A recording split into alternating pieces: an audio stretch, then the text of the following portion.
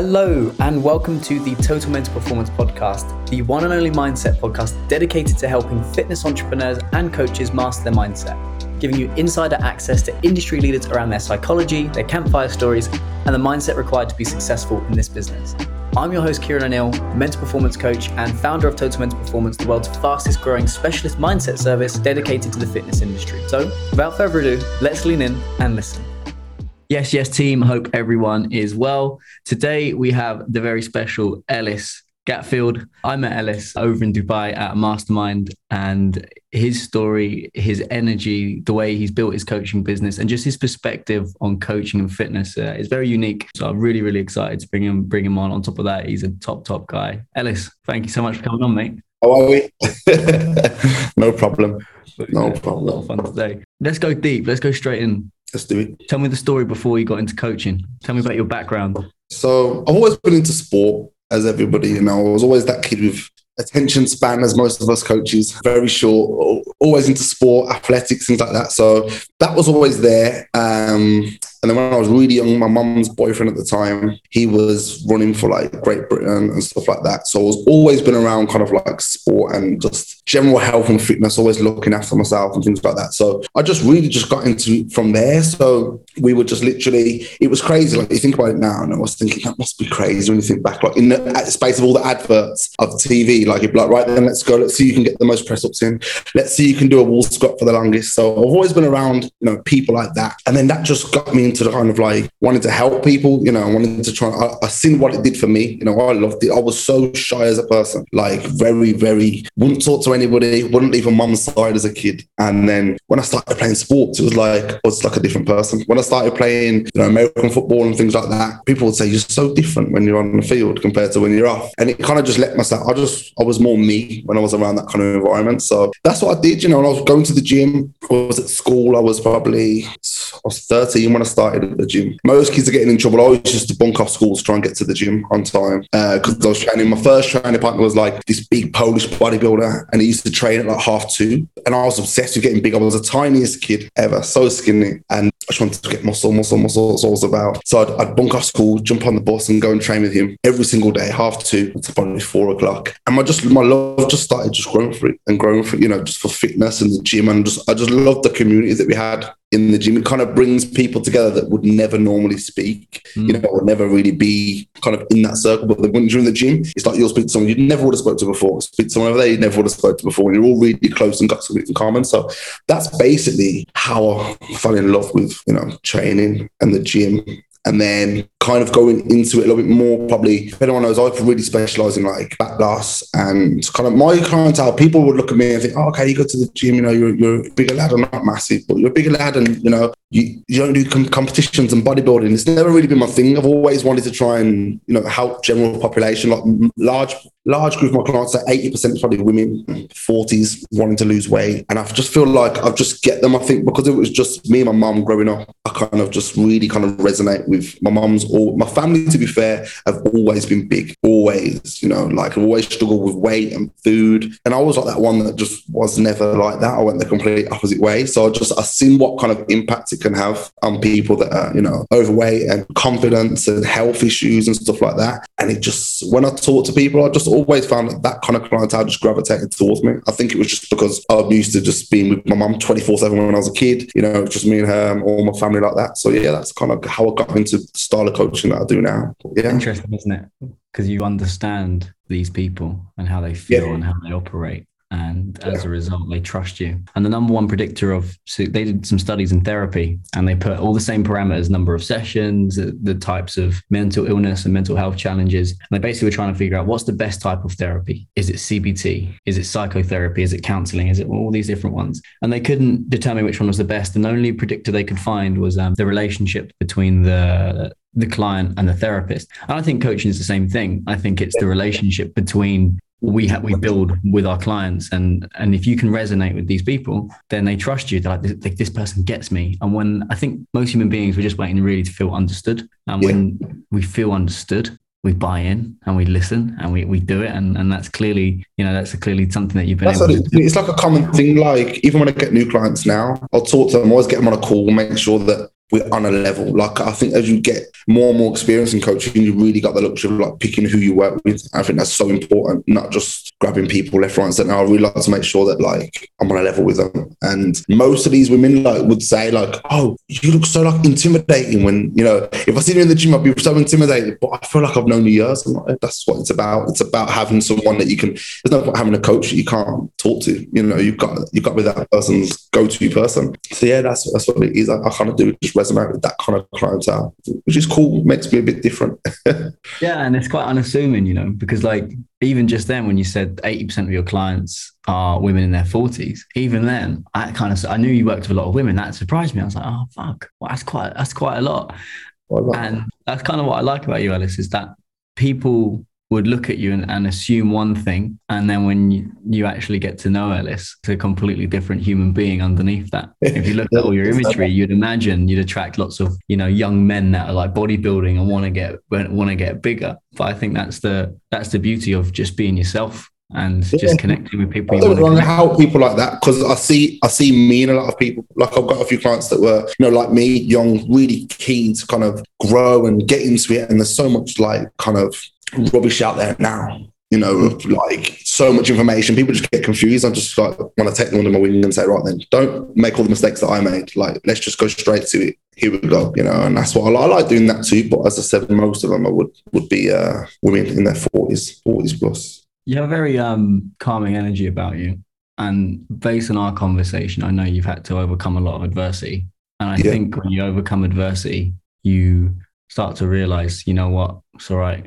What's going on right now is not really a big deal. I've overcome other things. Go as deep as you feel safe and comfortable, but can you share some of the adversity that you've had to overcome to get to where you've got to? For context, Ellis has built not only successful offline businesses, but he's also built a very successful online coaching business. And to overcome what you need to overcome in order to build that, I think has set you up. So I think there's some lessons our audience could learn. Could you share whatever you feel comfortable? I think there's lots of different things that I've learned, you know, going back from probably, I would say going back from when I first started. Like, a lot of people would, I think now people see all these coaches and, you know, are over, you know, living this life of luxury, people would say, and they forget that a lot of us have put like a lot of hours in, you know, before. So when I first started, it was probably going back to when I was at college. Yeah, well, I was in college now, so I must have went now. I was 18. I was at college. I was doing college 8 till 4 every day. And then I was like, I just want to be in the gym environment. I want to be in a gym environment. So there was a new gym opening in the area. So I thought, let me try and get a job there. I thought, no, you're not qualified enough.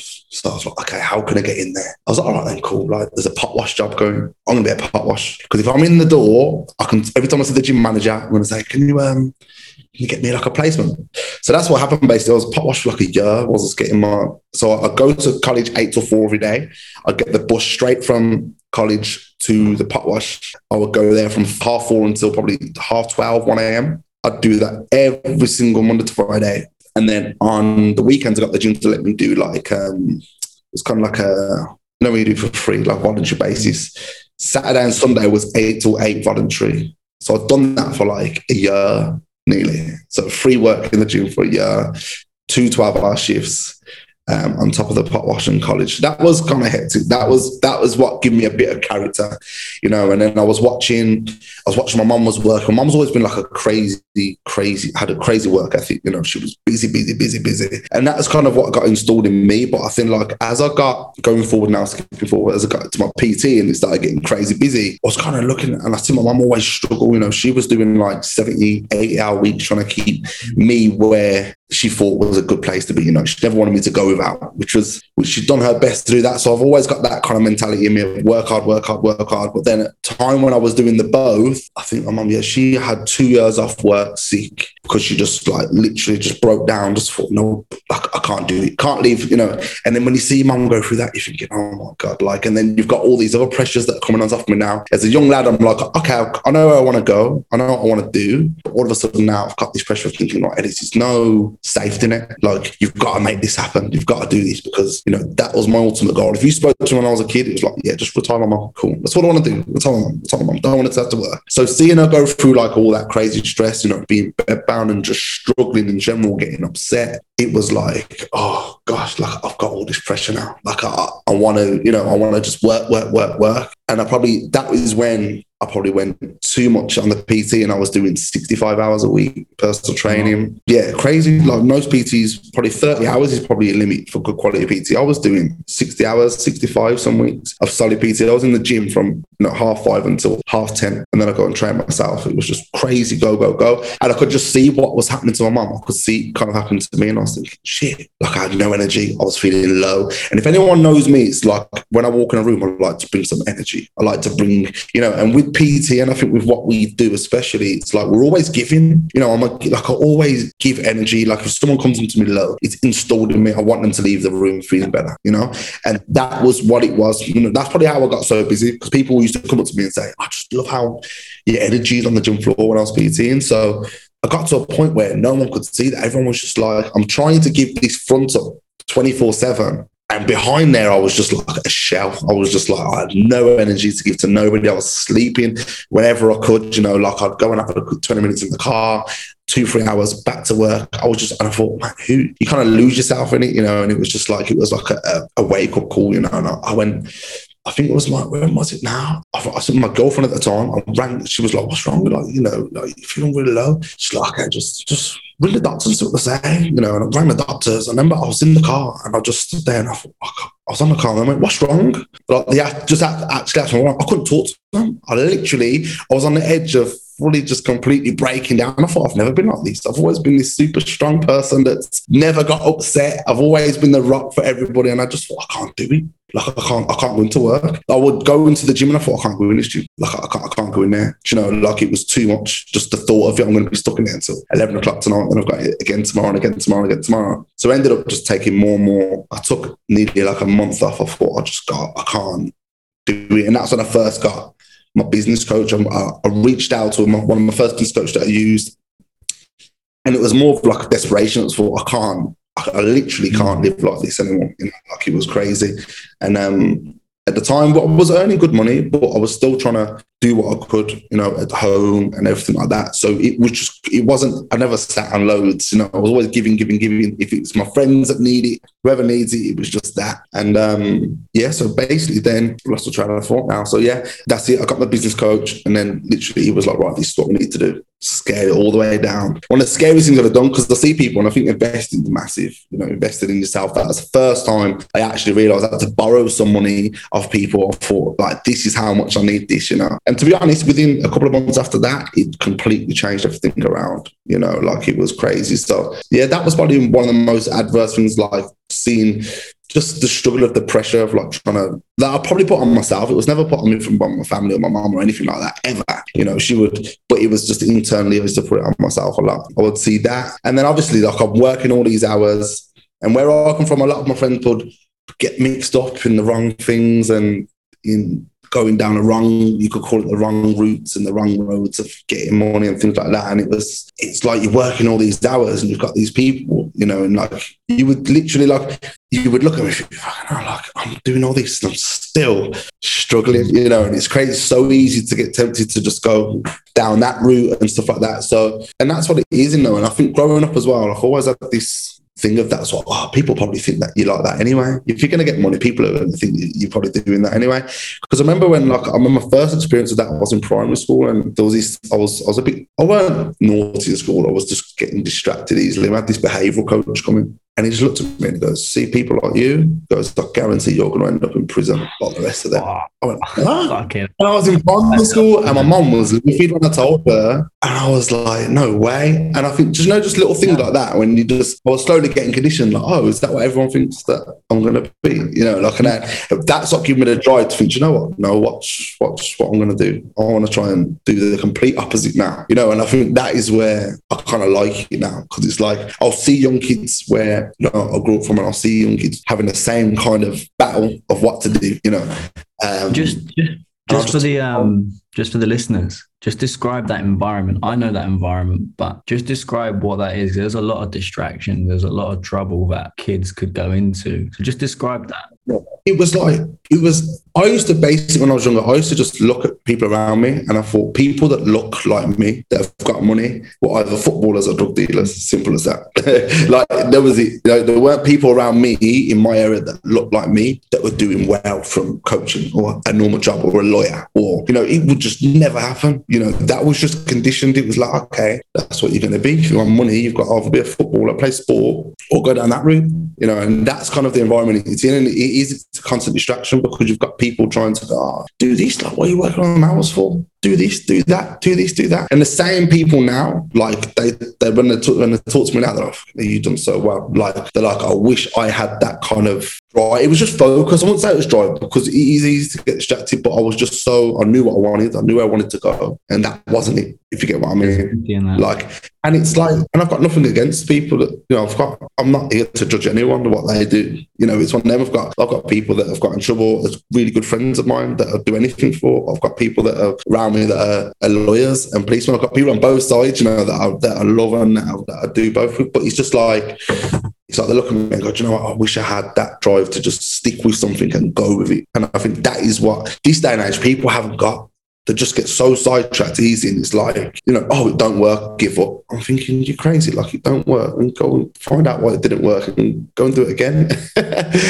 So yeah, that's probably it's like. It's like, it was just a lot of distractions, especially in the gyms where I was training, the bodybuilding gyms, the boxing gyms. You'll probably know that. It's very much, that's what it's like. It's normal. But that's what I say, it's like a family in there as well. It was like, because it was just like me and my mum at home. I had no male influence, like solid influence. I had one, which like my best friend's dad. Like, he was like solid as a rock. Like, I was still today, like, it still petrifies me, like, him having a bad, if like the thought of someone saying something bad about me to him, I'm like, I can't have that. Like, that's what kept me kind of on the straight and narrow. Like, I was always scared I knew people believed in me, so I didn't want to let people down. Respect. Do you know what I mean? Yeah, really respected him, and I still do. Like, I was like, okay, yeah, cool. Like, I can't get down that. It's a no-go. It's a no-go. So, but yeah, and I think that's what it is. And I think I see kids now and I'm just like, man, like, I can see you in me. Like, you've got no male role model. You've got no one to look up to. You just lost because the only male role models you've got are the lads in the gym with the big cars and the flash and the big muscles and all the girls and all the jewelry and the what, they're the ones that you look up to because that's what you do as a kid. You see yourself in someone that, they look like me and they look like they're living the best life ever. So yeah, that's why. I think there's a crisis in masculinity, and I think that is because of a lack of male role models. And even if you think about, particularly when I was growing up anyway, and you might resonate with this, I don't know, but if you think about primary schools in the UK, the majority of primary school teachers are female. Yeah. And a lot of young men either don't have their dads around, or if they do, they're usually grafting late. Yeah. They get even less contact time. And by the contact time they do get with their dads, they're usually quite tired. So usually they take them to football on a Saturday or a Sunday, or, you spend a bit of time at the weekend and then off they go. So we've got a generation of men that haven't had those male role models. 100%. And for me, my dad I was very lucky to have him, and he's an incredible man. I love him to pieces, but he was working 6 days a week, 5 days a week, 12-hour shifts on a factory floor. So he'd come home smelling of grease at 11 o'clock at night. I'd stay up and hide, waiting for him to come home, and he'd be so exhausted, he'd pick me up, So like you, I saw that and I thought, I don't want my parents to work forever, and it's going to be down to me to take that responsibility. So I think that male role model and not wanting to let them down. Then I met my boxing coach, and he said to me, listen, you don't have to do amazing at school, but if you misbehave, you can't come to the boxing club. And the idea, my mum used to threaten to tell him, and she did tell him once. He didn't let me train for a week. Yeah. My behavior went straight back and say exactly the same as you. It's that I had so much respect for that man, and because he believed in me. And he said to me, I remember I used to have lots of business ideas, and everyone around me would shoot them down and take the piss. And he'd go, yeah. Well, why don't you do it? Yeah. Oh, I don't know. Why don't you give it a try? What's the worst that can happen? Yeah, why not? And all of a sudden, when you got that role model, you don't want to let them down. Whereas I think there's a lot of boys and young men that haven't had that responsibility. So as a result, it's harder for them to even deal with things like managing emotions. Like back in the old days, like we're talking like the tribes people, people would sit around the fire and they'd talk about, yeah, fucking that tiger came out and I shit my pants. Like there's stories of people in old societies of men coming together and talking about their stuff. But because of the way the society is set up now, because of the industrial age, We don't necessarily have that. You know, you think, oh, you know, if you can't let out your emotions, it's not man. I thought, you know what? Like, and as I've got older, like, I really don't care. Like, you know, like, if I wanted to cry, I would cry. Like, it doesn't bother me in the slightest now. But as a kid, and I was growing up, when I was still learning, I was like, no, I'm not doing that. I've got to be, you know, don't show any emotions. That's it, you know. And that's what it is. But now, I really don't bother me at all now. And I think, yeah, but I think you're right. I think there is a crisis about that. People do need, you know, because not many people, a lot of men struggle with their emotions. I think a lot of men struggle with it, and they won't ever talk to it. You know, they won't talk because they'll think because everyone else around them's doing the same thing. So it's like, oh, no one else is struggling. It's just me, and I'm thinking that everybody's struggling. Just gotta get that in you just to ask someone, and you'll be surprised with what to say. Yeah, you know? Absolutely. So, what do you struggle with today? Because a lot of people seem to think, yeah, well, once I've got my business to this position, I'm coaching X amount of clients, I'm making this much amount of money, or I'll be fine. And they often look at the outcomes and the metrics, and they think, well, I'll be happy when. But you know, you've done very well. You've built an incredible business and team, but you're going to still struggle with stuff. You're still going to find things hard. What do you struggle with today? What gets on your mind, and how do you manage that? It's more.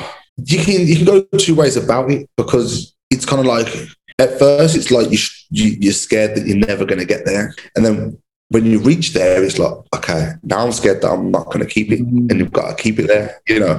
And then, am I going to get to the next level? I'm not trying to keep it there. How am I going to get? What is the next level? Like, and it's crazy because, you know, I see a lot of coaches and you see this big, you know, I've got to hit a 10K month, you got to do this, you got to do 10K month. Thinking there's no difference. What I've learned is there's no difference in my life whether I do 10, 20, 25. There's no difference at all in what it makes. So me worrying about that kind of thing is irrelevant, right? It's about more is, am I doing enough? What can I do? What can I do more to help my clients? How can I do more with this and that? And I think that's what I've always battled with. Always that self-doubt is in, oh, am I doing enough? Am I giving them what they need?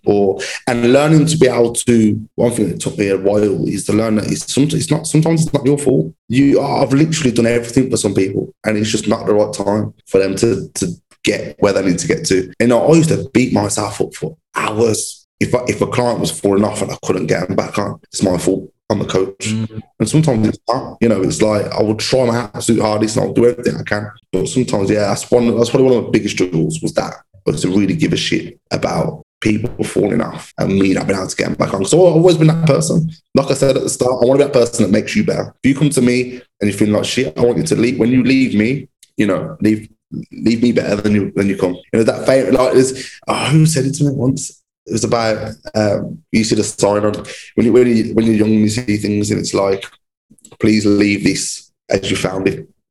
You know, like I want people to come to me. I want to leave better. I don't ever want someone to come to me leaving the same. No. And that's probably what I struggle with the most. Was that a lot of the time I struggle with that. Self-doubt's a big one because especially over being in Dubai now and being surrounded by a lot of other coaches, that you understand that Instagram is it's the same with anything. It's a highlight reel. Nobody gives you the shit days. You know, no one tells you about their fucking months where it's nearly crumbled them, you know, and they've struggled. Like, no one talks about that. They just talk about, oh yeah, no, I've got 150 clients, 200 clients, I'm flying. Okay, yeah, but and what I've learned is that I can't judge my character when everything's flying. I judge my character when it's shit's right and it's getting difficult. You know, that's where, and it's almost like I'm more comfortable there. Like, because I've always been in that struggle my whole life. It's like a struggle. Like, I'm really comfortable. When everything's flying, I'm not anxious. I'm not, this is too good to be true. Like, something's going to go wrong here. Do you know what it is, Ellis? In a way, a little secret. That's I call it the underdog paradox. And the underdog paradox is when you're perceived as the underdog, whether you're starting something new or whether shit's hitting the fan, you get to work because you enjoy it. And you're like, well, fuck you. I'm going to prove to myself, I'm going to prove to everyone else that this isn't going to define me. So they work and they work and they work and they graft and they're enjoying it because they have meaning, they have purpose. They're like locked in. They're like, I'm going to turn this ship around. And then they achieve that success And then that self-doubt, that anxiety, and I call it the now what moment happens. And they go, fucking, well, now what? And then either the foot comes off the gas, take the foot off the gas, or they start fucking with things that are working. I don't know why. It's like, oh, maybe we can make this system better. Well, they don't need to. And then that leads to self-sabotage. So they'll self-sabotage, whether that's in their personal life, whether that's in their professional life. And then they end up back in that place where they feel like they're the underdog because they're now in adversity and they've got to figure it out. And that's the cycle. And the underdog takes you to a certain level, whether that's in terms of the way that you live your life or in terms of financials or whatever. But how can you be the king of the kingdom if you're the underdog? Because you can't. The king isn't the underdog. The king's the king.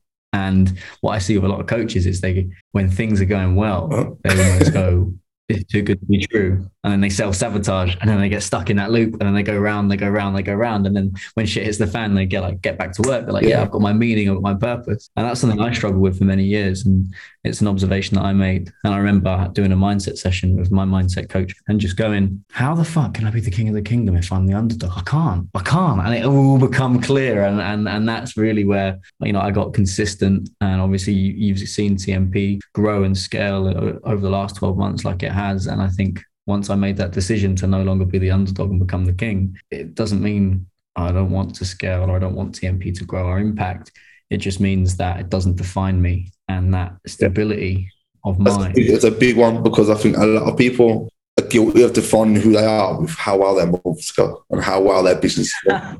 It's so true. I will see people walking around literally with their chest held high because they've done their best month ever. Then December comes and it drops off a little bit and they've got their head down. I'm like, it's a guy, what's wrong with you? Come on, it's normal. You can't just and I think, we laugh, but I think I've been there before. I've been there. I've been there and I think, wow, think back now, I thought, what was I doing? It's like, okay, cool. If it's quiet, sometimes if I have a quiet month, I'm like, okay, cool. That's a sign, Ellis. You never chill out and relax. So, do you know what? Instead of, I know I've got the systems and I've got the ability to kind of do what I want to do. But if it's quieter, say like December, I know it's always going to be a quiet month for me. My clientele, that's kind of always drops off. They've got families, they've got things like that. Cool. So that's my downtime as well. I'll relax. Because I know Jan, February, March, going on into the summer, it's going to be pretty hectic. So I just learn. I don't sit there and panic going, everything's going to fall apart. My whole life's going to go because I haven't done X amount this month or I haven't got this many clients. I'm like, it's cool. Let me just really and that's where I'll try and go, okay. Like in December when I had more time, I'll be like, okay, then so all my clients will be like, if anyone needs Zoom calls, they need this, you need that, you need this, let me put into the people that are actually in the business. I think a lot of people always focus on who isn't in them, forget about the people that are in there. And it's really important. I think, the easy people, look after them. My tribe. Yeah, and that's what it is, and that's what it's about. And I think as a coach, you will get them clients where that's why I think it's really important that you get a good rapport with certain clients. With all your clients, it's like you've got to want to be there. And that's like me starting with PC. I was so picky when I was busy because I was literally sitting and have a consultation and go, could I go out on a night out with this person? No, I'm not going to train them. So I can't fake it. I can't stand there and be face-to-face someone that I don't want to talk to for an hour. I need to, and it's the same with online. It's exactly the same. I don't want to have to sit there and go, this is going to kill my energy now. I want people that I want to be able to lift up. I know people are going to be low, but I want people that I want to help and enjoy. And I can have that rapport with. I think it's really important not to just go with anybody. Yeah, 100%. There's so many interesting points in all of that. So forget TMP as a team, but think about the phrase. What does the phrase total mental performance mean to you? If you had it, how would you know? So for me to have total mental performance, it's all about your mindset where I think people need to be more flexible. I need to be able to have, I think a lot of people have got a one-track mind. So me now, as I'm getting older, as I'm getting more used to this, I'm like, okay, cool. If something's going one way, how can I make it work for me? How can I make this scenario work for me this way? When it might not be textbook, you're thinking, this is a really bad problem. When actually, problem is that's a good thing sometimes because it's, and that's how I'm looking at things now. I'm trying to become more broader on how I think and just be able to take a step back and not go off emotions and stuff like that. Actually think about things and go, okay, cool, right? So this is what I've got in front of me, which is the best way I'm going to deal with this, And then if you fuck up, it's being okay with it. And I think that's where a lot of people, are not okay. When you make a bad decision, it's like, so for me, for total mental performance, that's what it'd be. Just be able to, yeah, I'm good at be able to get better at what I'm good at, but I also want the stuff that I'm not so good at. Like we just said, like getting stressed out if things are going quiet and learning how to just be okay with that, learn how to turn things around. That is probably what it'd be for me, I think. Just being that all-round person that can kind of not have an answer for everything, but will give everything a go and not panic and let all the wheels fall off when something don't go your way. You know, Love that. Where can our listeners find you? Instagram, Ellis Gatfield, Instagram. That is it. Definitely, like I think my content's a bit different to what most people is like. I said, like my niche is very different to what a lot of coaches like me are like. So people that like I do like my bodybuilding and stuff like that, but my content's completely different. You would never know, you know. So yeah, Instagram. Not really on anything else. Not really on Facebook. Or you got me wanting to start a podcast now. Do it. I think you have a lot of fun, and I think you got a lot of wisdom to share. Yeah. Mate, thank you so much for coming on. Some absolute knowledge bombs in there. And everybody give Ellis a follow. If you enjoyed today's episode, do share it, whether that's on Instagram, leave us a rating on Apple, on Spotify. But that was Ellis Gatfield, everyone. Thank you ever so much for coming on, mate. It means the world. No worries. My pleasure. So that's us for today, team. I want to say a huge thank you for spending this portion of your life listening to us. A couple of things before you disappear. If you're not already following us on Instagram, you can find all of our daily content on mindset and hitting peak performance at Total Mental Performance or our website, www.totalmentalperformance.com. If you haven't already, please subscribe. You'll find us on Spotify, the Apple Podcasts, and all the other various different platforms. Big love. Thank you ever so much. And we're looking forward to speaking with you soon.